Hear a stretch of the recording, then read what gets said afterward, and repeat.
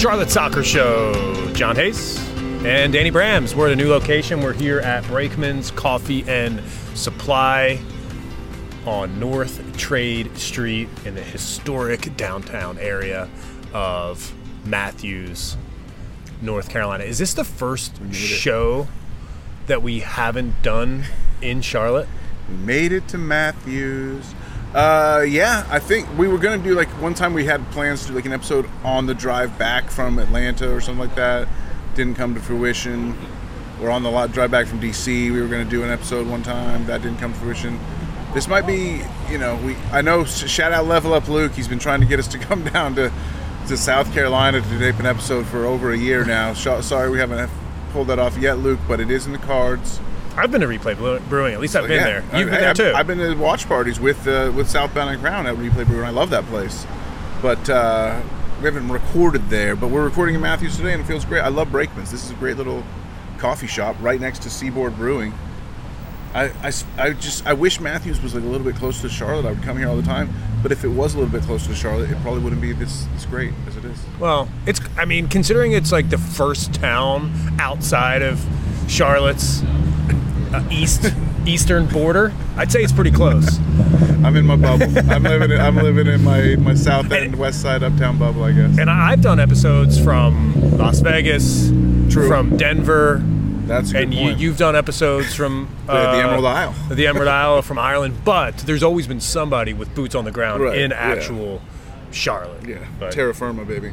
We're happy to be here in historic downtown Matthews. We're happy to be here to discuss Charlotte FC's 0-0 draw. Well, I don't love that. On Saturday night at the Fortress against DC United. We're going to get into that match. We're going to preview the Philly match on Wednesday night. It's a midweek, huge match for the Crown against an Eastern Conference rival, a team that they beat at home last season 4-0. I think it was in that match. Danny Rios, all 4 goals. Will Danny Rios have a chance to score that many goals again on Wednesday night? Maybe never again in his career. He's been kind of vilified at Chivas as a missed signing. They think he's a lemon, unfortunately. So let me ask you a question. Is Danny Rios better than Enzo Copetti? Well, that's the question that I go to sleep every night, tossing and turning and thinking about, unfortunately, especially as Philadelphia comes back around to town. He certainly was as productive for point per dollar, per dollar, pound for pound. I'd have to give it to Rios. But then again, you have to consider, are we comparing Danny Rios versus Philadelphia Union, or are we comparing Enzo Copetti in real life or Enzo Copetti in his own mind? We got to figure out which version of these guys we're dealing with. We're debating the version of the guy that is, like, in the box about to score a goal. Right. Like, which guy actually is able to get on the end of a ball and put it into the back of the net in the most efficient way possible. When it comes to standing in the box, Enzo fits the bill. For sure. So I think that's the first topic we need to start with here, and we're going to get into a lot of topics on the show. But and I'm making that Danny Rios, Enzo Copetti comment tongue in cheek, but something that I know is on your mind that I want to get your thoughts on is Christian Latanzio's decision to start both Enzo Copetti and Copetti Swiderski in the match against DC, and I want to ask you specifically, where does this decision fall on the scale of Brant Bronico at left back and Derek Jones at central attacking midfield? So that's like from the worst to the best crazy experimentations? Yes. A lot of traffic here in downtown Matthews on Trade Street, by the way. Who would have thought? Historic downtown Matthews, as you noted. I love Derek Jones as an 8. I thought it was inspired. It was beautiful against LAFC. It worked. Haven't seen it be as successful since then, but hey, at least you did it once. Well, Brant Bronico was horrible, so at left back. So to get to the heart of the question, sorry, did you have a follow-up? Has Derek Jones ever played 8 besides that one match? Probably. No, that was I think that was a one and done. Didn't he put he posted the same. Didn't we run it back the same way? And Jones was like really not as good in the same role. I don't know against Orlando, right? Either way, it's only happened a couple times. It's not like it's happened a handful of times, maybe twice. Right. My memory's all jumbled together, and then at the end of the season, I kind of go back and like parse everything together. So right now, I'm in the jumble phase. Let's just admit it. But whether it's beer or coffee that I'm slamming on this show, I sometimes still get the details wrong. But so here's the deal. There's not necessarily wrong to put Enzo and Carroll on the pitch together. We want that. I would say when they're not on the pitch together, I'm wondering why we can't make that work, because there are two highest paid players. If they can't play together, then that by default makes the Enzo signing a mistake, in my opinion, because you can't have your highest paid player be a bench player, and you can't have your second highest paid player be a bench player. So if one of those two guys on the bench, then you fucked up somewhere. So I think is Patrick Agyemang making I think he's making like $75K this season. I let's just put it this way: if Patrick Agyemang was here sitting with us at the table right now at Brakeman's Coffee and Supply, I'd be picking up the tab for all the coffees. Okay, no disrespect to Patrick, but I wouldn't mind, and I'm not exactly rich, but what I think is Carroll and Enzo need to figure out how to play together. It was absolutely disgusting to me the way that these guys showed so many instances of a lack of chemistry on the pitch and inability to work together. It was almost like Carroll said, I don't care where Lattanzio has lined me up on this pitch. I'm the striker for this team. I'm going to go. I don't care what you do, Enzo. Enzo, you go just do Enzo yourself all over the place. I'm going to go play striker for Charlotte FC and see what happens. And I don't care where the coach wants me to play. And that's kind of that's what it seemed like Carroll's mentality was in this DC United game.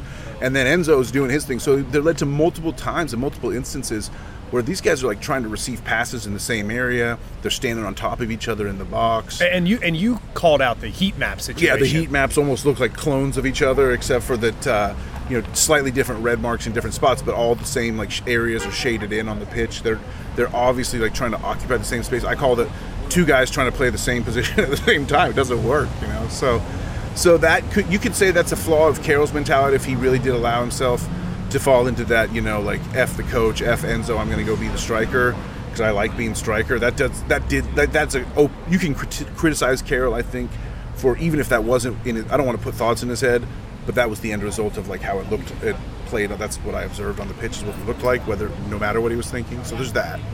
Enzo's a mess. And for what it's worth, Carol Swiderski only had 8 minutes on the pitch without Enzo Copetti. Christian Lattanzio subbed Patrick Agyemang in for Enzo Copetti at the 78-minute mark, and then Carol Swiderski comes out in the 86th minute for Kerwin Vargas. Yeah, and we love to see Kerwin come in. He's been kind of phased out lately with the reemergence of Bender. I don't know. I just want to see Carroll and Enzo work together, but you almost have to do a 4-4-2, or you have to. So what I think would work is, but I'll tell you why it won't work. How about that? I was like, oh, then. Yeah, exactly. You think of a million gifts in reaction to that, but what would work in my mind is to quote unquote put Carroll on the wing, since Lattanzio's married to 4-3-3. He's not doing 4-2-2. Which wing? He's not doing 4-4-2. I would put him on the left wing because he's left-footed, but I mean, let me. But you jump in. I've been talking a lot. I don't want to. No. Yeah. All I'm going to say is I want to jump in about the wing conversation here specifically because I've been thinking about this as well. Okay. And I've thought about this through a player that I really admire, who has been playing very, very well this year in the Premier League. Love that. And it's Kulusevski for Spurs. Dejan, who's a left-footed right winger. When he cuts into that left foot, he's unstoppable. Right. And you'd think Carroll could do that. You remember we did play Carroll at right wing for maybe 1-2 games, and he just didn't really seem to buy into it. But I think what you do is you nominally, as they would say, line him up as your right wing, let's say. Fine, right wing's fine with me. But really, he's playing as that shadow striker. And he's not necessarily expected to hold down a right wing in any type of possession or defense, but he can come from the right side, cutting into the box, like you said, like you see with Kulusevski and others. So I love that idea of letting Enzo think Carroll is the right wing, then telling Carroll you're the second striker. Basically, and that's why it won't work. That's what I think would work, but why it won't work is because you're really you're definitely like being too clever by half when you have two guys that you have to, like, in my mind, give them opposing instructions on the pitch. Be like, okay, Enzo, you go do this, and then you go like, Carol, actually Enzo's gonna think you're doing this, but you're actually gonna do this. Like, that's the way I see it's the only way it would work, because I have an example of why these guys cannot work together. But what's your first response? Well, I need to ask a couple questions briefly. All right, hit me. First and foremost, does Enzo Copetti speak any English? I haven't heard him speak English. I would guess he speaks better English than my Spanish, but I don't know for sure. Yeah, who knows? And the reason why I ask that question is I'm trying to understand the communication between Carl Swiderski and Enzo Copetti. Mm-hmm. What communication is there? You've got two guys. You got two guys who have English as their second language. Mm-hmm. Are they having just a basic issue communicating with another? Is that a problem? That's a valid question that we may never get an answer to, but I wish we knew. So I'm curious about that. Mm-hmm. I also was curious why Enzo Copetti had never give up in English on his undershirt when he scored that goal. I figured that would be in Spanish.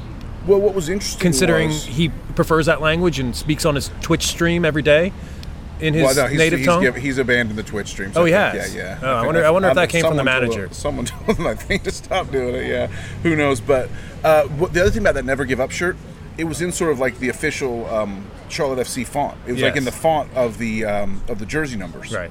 So he had to have that made somehow. Like, that was a custom job. You know what I'm saying? You know what I'm saying? Yes. So yeah, I think if I was like trying to psychoanalyze, I would say maybe Enzo, that was a step towards the direction of trying to connect with, knowing he's in a bilingual country, or that's like leans toward English as being the main language. Hope I don't upset anyone there, but that's what I feel. Well, I mean, it's not that. I mean, you may have upset me. I mean, I know we're bound to have people that say, English is the official language of the United States. That's fine. We're not here to debate that. But there's a lot of Spanish speakers here. That's what I will say. Yes. I do think that could have been a step towards the direction of Enzo saying, hey, I'm going to put this shirt in English because I'm in a majority English country, and I want to, I do want to connect with the fans if I'm trying to give him the benefit of the doubt. I'm having my tongue in my cheek when it comes to the undershirt. I'm just kidding around about that, but I'm being dead serious about the lack of communication between those two players. 100%, yeah. Well, it goes to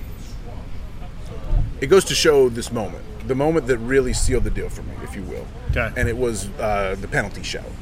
So, first off, I think we should have had a penalty. Yeah, the handball. I don't know why that. I never really got a good explanation as to why that wasn't a penalty. I have not rewatched on TV, so I would think that maybe they just said it was unnecessary because it came off. It was like the ball hit his foot, then his hand. So maybe they ruled like, he unavoidable. Maybe, like his hand. It seemed unnatural position. His hand was like flying way high above his body, so it seemed like it was unnatural. It falls into that category of defender in the box makes a slide tackle.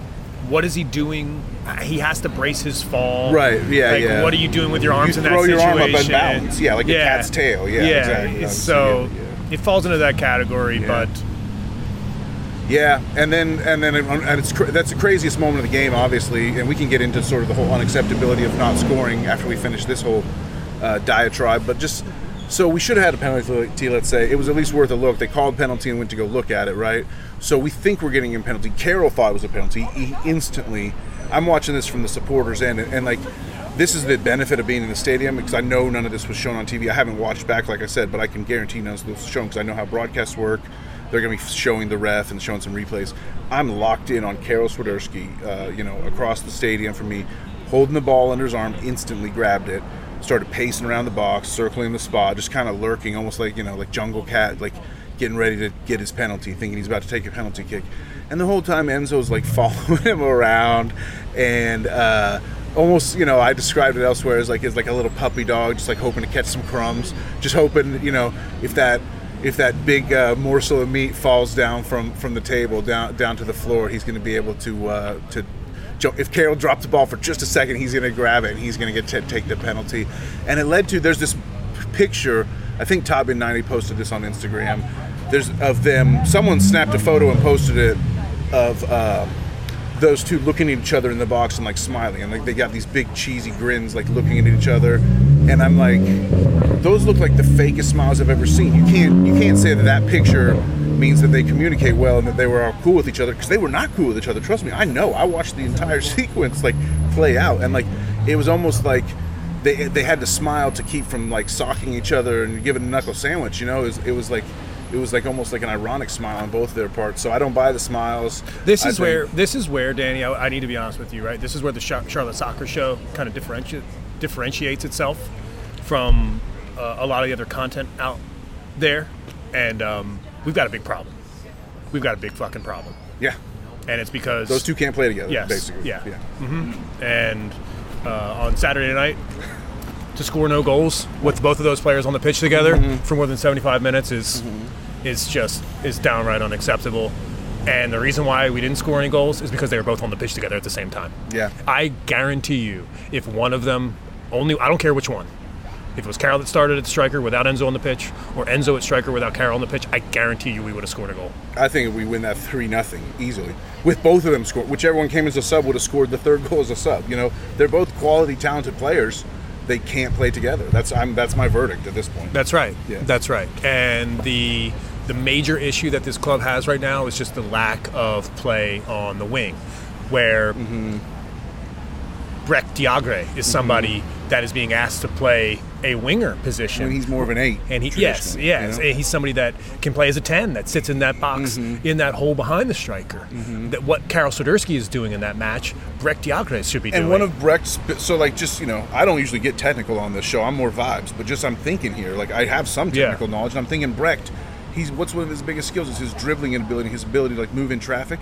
So you're playing him on the wing, you're pinning him against the sideline, taking away directions he can go. You put him in the center of the pitch and he gets the ball, suddenly he's omnidirectional. He can go left, he can go right. He's not pinned up against the sideline, unable to move. And you'll see it because every time he gets the ball, he cuts inside to the center circle and like tries to find space. Right, and unfortunately it was Brant Bronico who's being played in the center of the pitch, who ultimately found himself inside the 18-yard box in threatening, dangerous positions to score, and that's not his skill set. Right. Again, asking a player who's a central defensive midfielder to contribute in the opposition's penalty area, typically, and to criticize him for not being able to come through. Yeah, sure, there was opportunities there for Brant to get the job done. I think he's been a scapegoat from a lot of people. He didn't play great. It's easy to see those chances missed and criticize Brant Bronico for that and say that he should be taken out of the lineup. And I think there could be an argument there, because if you looked at the options that Christian Lattanzio had on Saturday against DC United, I think that there was legitimately 18 players on the roster that could have been selected in the starting 11. Yeah. That goes back to the old People's Market pod we did at the start of the year, where we said there was 18 guys worth starting, I think, right? Or was it 20? Did I say 20, I think? Yeah. It was close. But there really was. Yeah. And the most interesting thing that I kind of checked myself on Saturday before the match, when the lineup was announced, I was talking to Bridget McCall, host of the Queen's Pitch, great podcast here in town, fantastic interview with Andrew Privet. Great job with that. Appreciate that, getting to know Privet a little bit on that podcast episode. Penn State. And I said, if Derek Jones starts, we're going to win. Yeah. And then the lineup comes out and Derek Jones isn't in there. And I thought to myself, man, after the match, did Christian Lattanzio get it wrong? And I think he did. And he's got to get it right on Wednesday. I do think he got it wrong. But it's like, it's so close to being right, and it's like, if the system works, the thing is, we dominated that game. That's where I'm coming down. Like, this is where I think you and I have a little bit of a divide in our reaction to what happened, because you used the word unacceptable at one point, and I understand, like, it may be unacceptable mathematically in terms of, like, it may be just those might be the 2 points that keep us out of the playoffs. Although there's the 2 points against Nashville, the 2 points against Orlando, you start wondering which of the 2 points are the actual ones that did it. But at the same point, I get what you're saying. At the same time, it's so much more fun to watch this team play as a supporter and as a fan who goes to the games and devotes so much time to, like, watching this squad take the field. I'm having way more fun in the second half of the season watching my team play really well than I did in the first half of the season, where we would sometimes play good but sometimes look absolutely atrocious and like unwatchable. Right. The so team is like, they're able to keep up their good play for 90 minutes. Yeah, right. And it's clear from my point of view that Breck Diagre is one of the best players on the team. Right. I think he's maybe the best player on the team with the ball at his feet. You think being misused though? Yes, totally. And that's, by the way, kind of like a constant theme for new players that come into this squad who should be making impacts. Yeah, it's kind of a Latanzio thing of like, well, you've been this, but I'm going to make you that, and it's like sometimes that works, sometimes it doesn't. Right. It has worked out with Andrew Privet. It hasn't always worked with Copetti Swiderski. It has not always. It's not working in my mind or in your mind with Breck Diagre. Like, let me just push back. It didn't work with Bronico left back. Yeah, everybody knows that. Let me just push back a little bit on the idea of dominating the game. Okay. And I think there's one reason why. Okay. Right? That Charlotte FC did not dominate that game. It's because of striker play. Christian Benteke was absolutely phenomenal. He was dangerous for all DC game. in this game. Yeah. And it showed what a good striker can do for a club. Expected goals in this game, Charlotte FC and DC United, both at .99, both right at 1 goals. Shots on target, DC 6, Charlotte 2. Yeah, what's the total shots? Total shots, 14-14. Yeah, and our second shot on goal, I believe, was in second half stoppage time. It was right at the end. So we had 1 shot on goal, really, the whole match in reality. But you're right. Ball possession is Charlotte FC's. We're dominating the ball, 62%, and it's not meaningless possession. And we're forcing teams. The only way teams can attack us is they have to send long balls, and then Byrne and Malanda have been really good at tracking back to shut those down. It's a little bit dangerous way to play. I never like when I see, you know, one of our defenders in a foot race towards a ball down into the open corner against an attacker. But so far, those have been working out for us pretty well. We've been able to get it back. I think Benteke was great. He thankfully didn't bicycle kick us this time. Did have a freaking super powerful header that Kalina fingertipped it. Kalina was man of the match for this fingertip save, I think, that saved a point. Kalina definitely saved us a point in this match. I know everyone wants to hate on Kalina about his distribution or whatever. I mean, if I'd rather have Kalina kicking long balls to Enzo that turn into throw-ins for us eventually than, you know, eventually some of Kalina's long balls do go out of bounds when he tries to hit the sideline, but if he just kicks it down to the center to Enzo, I really have no problem with that. Rather than him looking like Bambi, you know, on ice, you know, like trying to maybe slide it up to Westwood, who's got 2 guys collapsing on him and stuff like that, playing it out of the back. I feel like we're due, sadly, for like a playing it out of the back error goes wrong at some point in a critical moment where some stupid little short pass goes awry. I hope that doesn't happen, but I just like, the more you try that style, you know, the longer you live on the razor's edge, the closer you come to falling off. So. We've seen it many, many times before with this squad. So I wouldn't surprise me if it happens again. I hope it doesn't, because Wednesday night's match against Philadelphia at home is just an insanely important match, considering on Saturday the Eastern Conference and MLS point leaders, Cincinnati, are waiting for Charlotte to come to their place on Saturday. So 1 point in this match, if there's a draw in this match or even a loss in this match, you're talking about possibly 1 point out of 9 over the span of this week. That's not going to do it. And you have to understand, and I want to just say that, right? Like 1 point out of 9 potentially if Charlotte FC loses at home against a good Philadelphia team, who, by the way, is 5th in MLS, and then on the road at Cincinnati, who is 1st in MLS. If you lose both of those matches and take 1 point out of 9 with a healthy roster like this, it spells the end of the season. I'm with you on all of that. If I could just provide some optimism nuggets please do. To throw into this stew of urgency here, I'll just say Jack Elliott, one of the best center backs in MLS, red card last match for Philly. He's going to be out. That's helpful. That's helpful to us. They have not only is he one of the best, but he and Jacob Glesnes, the Norwegian, form one of the best partnerships. They communicate better than any center back pairing in the league. So him being out is going to be helpful to us. Philadelphia, I think they have already played 3 or 4 more games in 2023 than they played in 2022, and that 2022 was a year where they went to the MLS Cup final, so they played all the extra playoff games. So because of Champions League and Leagues Cup, Philadelphia is worn down and grinded down. They played way more matches than any of these players have been used to in recent years for that club. So there's a reason to think that, they come down, they're mad about the turf, they're mad about they've been in somewhat bad form. I think they've won 2 of 3, but if you look at their last 10, I think it's not as great. Okay. Something along those lines is right. It's not probably precisely correct, but it's around there. They're not as hot. So what I would say is Philadelphia was a team that, even though they're still very good, they're not at full strength right now. So we hope.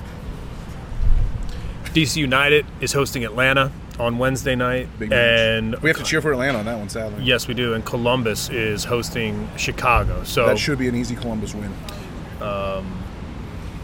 Excuse me, actually, I got that wrong. I got that totally wrong. DC United is hosting Atlanta, and Columbus is hosting Chicago. I still like the same results. So it's a big opportunity for the Charlotte FC squad. I want to spin this forward to Wednesday night's match, and based on the conversation that we've had already, ask what kind of changes, if any, that you're hoping for. So I think with it being a midweek match, I think we can probably see Lindsay come in. JL24, he's fresh off the Charlotte Soccer Show bump. Yes. He's ready to get in. Burns played great. We actually have 3 really good fullbacks now, I really think. Yere has shown out and shown why we went to go get him.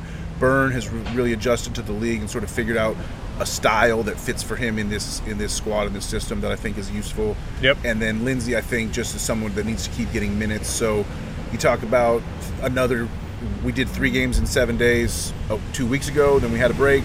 We got 3 games in 7 days again. I think we could see old man Byrne rested for Lindsay, so we'll see. I think Scott Arfield might start too. I'd like to see Arfield start. I think we hinted at it before. It always feels like you got to be transparent, right? You got to be honest with the audience, and anybody that knows this show and follows the show already knows this, so it'd be stupid of me not to at least acknowledge it. I love Brant Bronico. He's an awesome guy. We've gone to both Bronny Bro parties that he sponsored. We've had a chance to talk to him one-on-one as people. And so you get to know a player for your club, and you feel like a little bit of a tighter bond with them, that they're more than just a cog in the machine of whatever. So I can't sit here and say, get Bronico out of there. That would be disingenuous, and I would just feel bad, because I would feel like a liar, because I've been I'd always try to be cool with Bronico whenever I see him. You know what I'm saying? So I would just feel dishonest if I was he's got to go. At the same time, having acknowledged all of that, I think we have a chance to put out a stronger 11 that doesn't have him in it against Philadelphia on Wednesday. So that's the nicest way I can talk around someone who Bronny doesn't know me or doesn't. I'm not saying I consider him a friend, but I just, knowing the way I've tried to be friendly towards him in the past. You know what I'm saying? Yeah. So I totally understand, and I think that's a really, really good way to put it, because when you think about kind of the way the game flow worked against DC United on Saturday night, you had in the 65th minute, you had Scott Arfield come in for Brant Bronico. Right. I actually think that role could just be simply reversed. Because one thing, if I were to, if I get were a lead, yes, and then you bring in the guy who can close out a lead. Exactly. So if I were to identify one issue that I think Charlotte FC is having at the Fortress, I think one thing that's really holding them back is the inability to finish chances in the first 20 minutes of the game. Right, yeah, because we come out like gangbusters. Every time. Yeah, and teams are not ready for us. Right, I think that's true. And Christian Latanzio has to be aware that his team performs unbelievably well in the first 25 minutes at home every single match. And because of that, you need finishers on the pitch. Mm-hmm. You need guys that are going to take their chances in the first 20 minutes and give Charlotte FC a 1-0 lead, maybe even a 2-0 lead. Right, change the match. Then all of a sudden you got options. Then it's I can deploy this person here to hold on to what we've got instead. We're not chasing. Right, and I think what has happened is that we've set ourselves up to chase with guys like Scott Arfield on the bench, with players like Patrick Agyemang on the bench, with players like Kerwin Vargas on the bench. You're talking about guys that can come in late in the match and have a massive impact offensively. But what if we decided to tactically switch things up and have guys on the bench that could come in and really help you defensively in that last 20 minutes, where Charlotte FC has traditionally been nervy and given up late goals? I felt like, no disrespect. I hope this doesn't count as disrespect coming from me, but I just felt like DC showed no respect whatsoever to Ben Bender. They were just we would move the ball in attack up through our left side all night against DC, and Ben would just be standing on the right wing, and maybe they just didn't see him out there, but it seemed more like they were he's not a threat, we'll just leave it. They knew that they could leave him because they know some of our players, not just Ben, some of our players are the type of guys who the ball comes to them and they're wide open, but they're going to take touch, tap, touch, dribble to sort of get their bearings, and they know they can just close in on him. And we don't have to defend him before he gets the pass because we have plenty of time to close on him. And we have too many guys that do that. We need more one-touch action. Arfield's the perfect remedy for that. I'm with you. Start Scott Arfield now. Yeah, exactly right. Get him started. Get him in the game. Get Jalen Lindsey in the match as well. I think you could start Kerwin Vargas if you really wanted to. Kerwin Vargas did start in the match against Philadelphia on the road, so maybe he comes back in again on that right wing for Ben Bender there. If Karol Swiderski isn't pushed out to the wing, I think Kamil Jóźwiak and Justin Miram are two players that potentially could be under consideration for a left wing position. And remember, this is all if Enzo Copetti and Karol Swiderski don't start. Yeah. Because if they do both start yet again, then there's really only one wing position up for grab because Brek Diagre is going to play the left wing. Yeah, so what I would do so I bring Jalen in for Byrne and then I keep the same back line. I wish Carujo was. We got to do a special deep dive, like where in the world is Guzman Carujo episode some point, not today, but then midfield. So what I'm going to do is I'm going to take Carol out of the midfield. I'm going to put him at the quote unquote right wing. Tell him you're actually playing, the Frank Ribery, Arjen Robben, Dejan Kulusevski, like cut-in role for sure. And then Enzo striker, keep Brecht on the left wing, but again, he's going to have to be cutting it again. So our fullbacks are going to have to get up. And then you put Scott Arfield in for that spot that Carroll vacated. So and then I would probably put Jones in for Bronny. I think I don't start Bronny here. I put Jones in. But if it is Bronny, that's fine with me. The key is to sit Ben, who is better as a sub in general. Just right now, he's got a long career ahead of him, but right now he's better as a sub. Start Carroll up there, put Arfield in the middle, and Enzo's on the bench. No, Enzo's the striker. Oh, I see. If Enzo's on the bench, then you have Carroll as the 9, and maybe Vargas, like you said, comes in for sure. Yeah. So there's options. Or Jóźwiak. And the reason, and I think the theme of the show right now for me is, I brought up the 18 players available. I'm talking about changes. I'm talking about the manager and the options. Hey, what is that? There's 8 games left in the season. We're like, well, maybe this guy can play. Maybe this guy can play. That's the problem. That's the question of, do you have depth or do you just not have a real team? I think you've got a real team, and I think you've got a lot of egos, and you've got a lot of issues right now happening within the squad, and I think it's really difficult. There's been a lot of change. There's been newcomings, Urinen and Scott Arfield. Yeah. And Enzo Copetti. I consider Enzo Copetti a mid-year addition too, because remember, he was out so long with that hamstring injury. So you've got guys that can play meaningful minutes and have an impact injected into the squad over the last month, and it's kind of changing the chemistry a little bit. I'm not saying it's in a bad way. It's just you can't be figuring things out right now. You can't be testing things. You need to be putting players on the pitch that know how to score goals. And Scott Arfield can do that, so he's in there. I think Jalen Lindsey is more of a threat to goal than Nathan Byrne by quite a bit. Yeah, I mean Byrne was known for being an attacking fullback in the championship, but now I know him as more sort of a defensive stopper and just sort of a track back, like put out the fireman type of guy. Right. And then of course you're gonna have the gemstone Ashley Westwood in the middle. Yeah. Speaking of Ashley Westwood and Karol Swiderski, I saw them enjoying the Panthers game on Monday Night Football. Love that. Saw them both hanging out, watching. What was interesting is I think not counting field goals. Bryce Young, I think he scored a touchdown with like a couple minutes left. Garbage time touchdown. I mean, you're talking about 90 minutes of action on Saturday, almost 4 quarters of action on Monday night in that stadium without a goal or a touchdown. Yeah. I mean, this community is being starved right now. And that's how I feel. I'm fucking hungry. We need goals, I'm so sick of this no-goal bullshit. This team is equipped to score 2-3 goals a game, especially at home. That's kind of something I've been saying, is that I really do believe the dam could burst. I think we're working to create the chances. I think there was a post-game press conference moment after DC where Latanzio was asked, are you telling these guys they need to shoot more? And he's like, well, I don't like to tell my players what to do around the box. They know what they need to do in the final third. And my job is to get them there in good positions and stuff like that. And then their talent can take over. And I agree with that philosophically. At the same time, I hope they're hammering home, he's got to be more aggressive. Just like create shots, get the XG up, get shots on frame.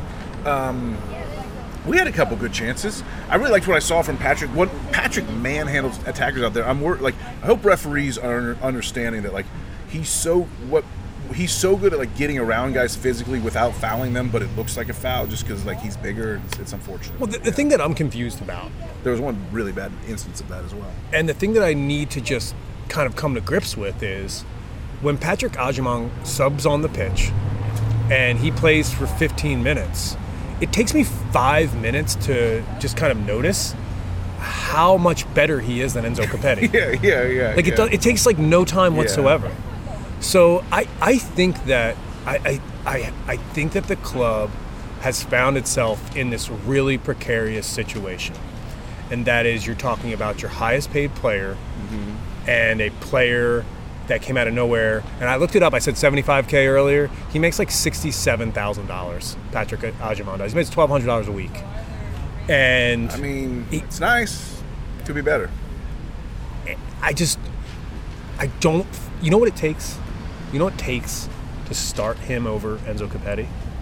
It takes, like, the biggest I don't give a fuck attitude that you could ever have as a manager. It's so easy just to put Carroll and Copetti out there and say, these are our guys, and Agyemang sits on the bench, and he's a young guy, and we're bringing him along, and he's going to get a contract, and hopefully we'll extend him and get him here, and he Carl Swiderski's on his way out. Here, how about this? The future's now. Right. There's no better time than the now. Right. St. Louis is going to the playoffs. Why aren't we? You know? I mean, you're talking about a guy named Patrick Agyemang who impacts the game tremendously every time he's on the pitch. Right. And sometimes he's not even in the fucking squad. I know. It's crazy. And St. Louis is retooled on the fly with guys they brought in as well. They lost Joao Klaus, one of their big striker. Yeah. They got this guy, Azeel Jackson, who wasn't a starter for them at the beginning of the year, absolutely crushing. They got a guy, Sam Adeniran. So, not that, I mean, I hate St. Louis, SC, FC, LT, County, City, Dog Food Factory, United. But, I mean, you give props to them for doing well. They actually are kind of a fun team to watch if you're neutral. It's sad, but. It doesn't make me sad. I mean, it's just like I look at it and I say, hey, like, why can't Charlotte FC should be able to accomplish the same thing? Right. And by the way, this team is really close. Yeah. And I think anyone who's listening to this episode and is this far in, I appreciate you. And we're gonna get out of here in just a few minutes. Going to make an official prediction for the match. And can you just quickly I'm worried. Can we do a formal? Don't take it personal. Enzo Army out there. We don't need Enzo's Army in the fan base coming after. Yeah. I mean. Realistically, we want Enzo to be great. No, and we want this club to be great. Okay, I'll talk to Enzo's Army specifically right now, and I'll just kind of lay out exactly what the situation is Enzo Copetti. Like, I could care less. I could not care less what he does for the rest of the season. I really don't, because what Enzo Copetti is for me in this moment is just the security blanket if and when Carl Swiderski decides to leave. Because when Carol decides to leave, there's Enzo Copetti. And then this drama, this failure to communicate, this inability to play together is now gone. Enzo's here. You paid the big transfer fee for him. You pay him a big wage. And now you can inject him into as your starting striker. And Patrick Agyemang is right there to push him and potentially take over in the future if that's what happens. So there's no commentary, there's no communication, there's no thought of shipping Enzo out of town. Carroll's leaving. Right. It's well understood. Carroll's leaving. Yeah. So hear me out now. If you know Carroll's leaving, and you know that this next run of games might be the last run of games you ever get Carl Swiderski for the run-in, right, or run out of an MLS season. Fast forward to this time next year. It's September 19th. It's September 19th, 2024. We're sitting here at Brakeman's Coffee and Supply. What odds would you give for Carl Swiderski to be on this squad? 0. This time next year? Yes. He won't survive 2 windows. He won't even survive 1, but he'll definitely won't survive 2. So you have an asset, and you have a finite amount of time to get the best out of him. Right. that time is now. Yeah. And the Enzo Army, everyone who's a fan of Copetti as a lone striker, as a player that can score goals, hey, I don't disagree with any of that. What I'm saying is his time will come. Right. But his time is not now. Cal Swiderski's time is right now. We thought he was the prince that was promised. He turned out to be more of the Knight's King, and his invasion has been delayed. He will storm the battlefield eventually. Well, I mean, the thing is here if we want to go with the royal theme, we can, and I think this kind of explains the situation beautifully. Is we didn't call him the king, called him the prince. Yeah. We already had a king, and it was King Carol. Yeah. So Enzo, I'm sorry, Right. you've got to wait in line. Now he's the petulant prince for sure. The prince of petulance. When Cal Swiderski plays 75 minutes and he's playing well, or 70 minutes, or 65 minutes, and you need to make a change, sure, bring on Enzo Copetti. Yeah. And then Ajman can be that player that, a little late with the substitution. 75 minutes, not terrible, but 5 minutes earlier, 6-7 minutes earlier to give him that full 20 would have been nice. Then Patrick Ajman can get that. I know it's hard to think, you're going to play 3 strikers in a match. Well, yeah, you can do it if you manage your time well. You absolutely can do it. I mean, if you're playing a shit opponent like DC United and you got 2 goals on them in the first half and now you're just playing around. But we didn't do that. We didn't take care of business. Yeah, so I'm excited. I'm hopeful. I feel like this team can win on Wednesday against Philadelphia. If this team shows up with one goal in mind, and that is to put the ball in the back of the net. Right. And I know that sounds really simple for the game of soccer, where it's like, no shit, you want to score goals, but no, forget the system, forget the passage of play. Right. It's like play like you played as a kid. Just play for the joy of the game and just find joy out there and you'll win. That's what I think. Yes. Like right now, everyone's playing for their priorities. Enzo's priority, if I can psychoanalyze from afar, again, I hate putting thoughts in people's head, but this is the way I see things. Enzo is playing for the glory of Enzo. That's his motivation. And it's glory for glory's sake. He just wants the name Enzo Copetti to be great, and that's his major motivation. Carroll is playing with I've got to do this now because my time is running out and this is my window, and this is how I get to the next level to set myself up for the rest of my life. And I only have a short time to do it. So that's 2 sort of different drives. And the fact of the matter is, I'm not going to rehash everything we just spent the whole episode talking about, but neither of those is good or healthy. The drive needs to be get this club to the playoffs. Both guys need to swallow their pride. And again, I talk about how the Enzo Army is coming after us. The Carroll Army doesn't really exist. But it's really not about one or the other. It's about, I'm calling out both guys. Carroll's my favorite player on this team. Enzo is not. I'm calling them both out equally and saying, swallow your fucking pride and work together for the glory of the crown, and let's get to the goddamn playoffs. If we miss this playoffs in our second year, fuck that. Yeah, and that's they're going to have to lower season ticket prices, not keep them flat. It's the Charlotte Soccer Show. John Hayes, Danny Brams. Thanks for listening to the show. You can follow us online on X at For the Crown Baby. You can follow me at John Hayes on air. Follow Danny at Danny Brams. A lot to discuss, and we've got a special episode coming out this week as well. It's a big episode, and the reason why is because we've created a new phrase. We say Charlotte is Soccer City, and we're going to officially start making a list. The Soccer City Legends. And we've got our first Soccer City legend on the show. The inaugural Hall of Fame inductee. It's Jorge Herrera. It's somebody who we're going to celebrate him and his career. We're going to talk to him on the show. So if you've enjoyed this episode, make sure you check out that episode in this feed as well. Hip, hip, Jorge. He's somebody that a lot of OGs here in Charlotte who love the game of soccer will know really well. He's over working with the Academy for Charlotte FC, and you're really going to like that conversation. So make sure you stick around for that. And before we go, what's your official prediction for Wednesday night against Philly? 4-0 Charlotte.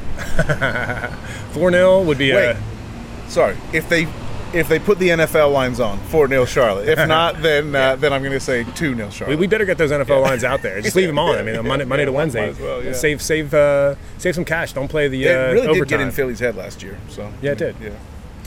So Philly's going to be coming down here. Philadelphia easily handled Charlotte FC at their stadium. You were in the building. I was in the building, and I think Charlotte has a chance to potentially do that at home against Philly.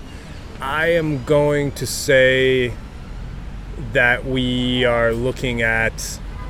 I think that Charlotte FC is going to push for goals here. I think they understand what we've discussed. I think there's no doubt about the fact that in the facility they're having the conversation about, hey, we got to score goals. We can't come out of the game at home with 0 goals. Sure, let's give credit to the keepers and the defense for keeping a clean sheet. Do that again. But you got to go out there and score goals. Because of that, what I do think it does is opens you up and exposes you at the back just a little bit when you're so prioritized getting forward. So I think Charlotte FC does score a goal. I think Philadelphia does too, as well. So I'm going to predict a 1-1. I'm going to predict another draw on Wednesday night. And when you look back at the history of this club this season, draws just seem to be coming fast and furious. And according to Jalen Lindsay, that's okay.